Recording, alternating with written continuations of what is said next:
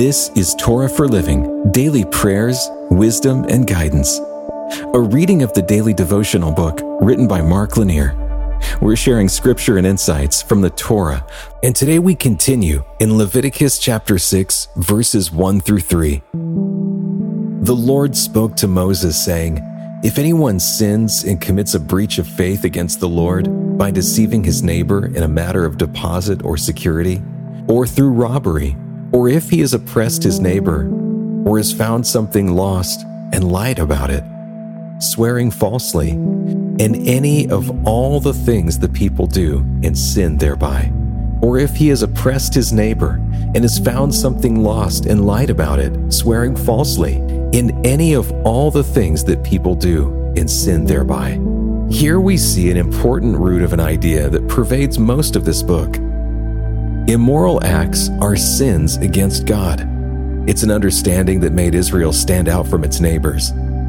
For most early societies, there were certain obligations owed to the gods, but most of daily life was simply fitting in with the cultural rules.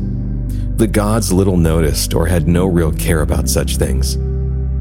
For Israel, however, the law given to Moses was not simply a legal system for society. It wasn't a law code that said, do this and that, or pay your price to society. For Israel, the law was also a moral obligation to God. Taking someone's money was not just a crime of society mandating a criminal penalty. It was a sin against God. It was an offense against God. The book of Genesis teaches that people are made as moral beings in the image of a moral God. Therefore, people are expected to live morally before this moral God.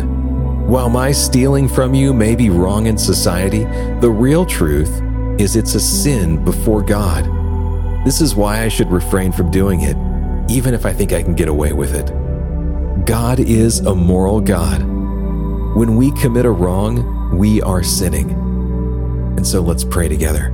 Lord, may my actions be tuned to your word, and may I care for the things that you care about. In your name, amen. This has been a reading of the daily devotional book, Torah for Living. It's written by Mark Lanier, author, lawyer, and founder of the Lanier Theological Library.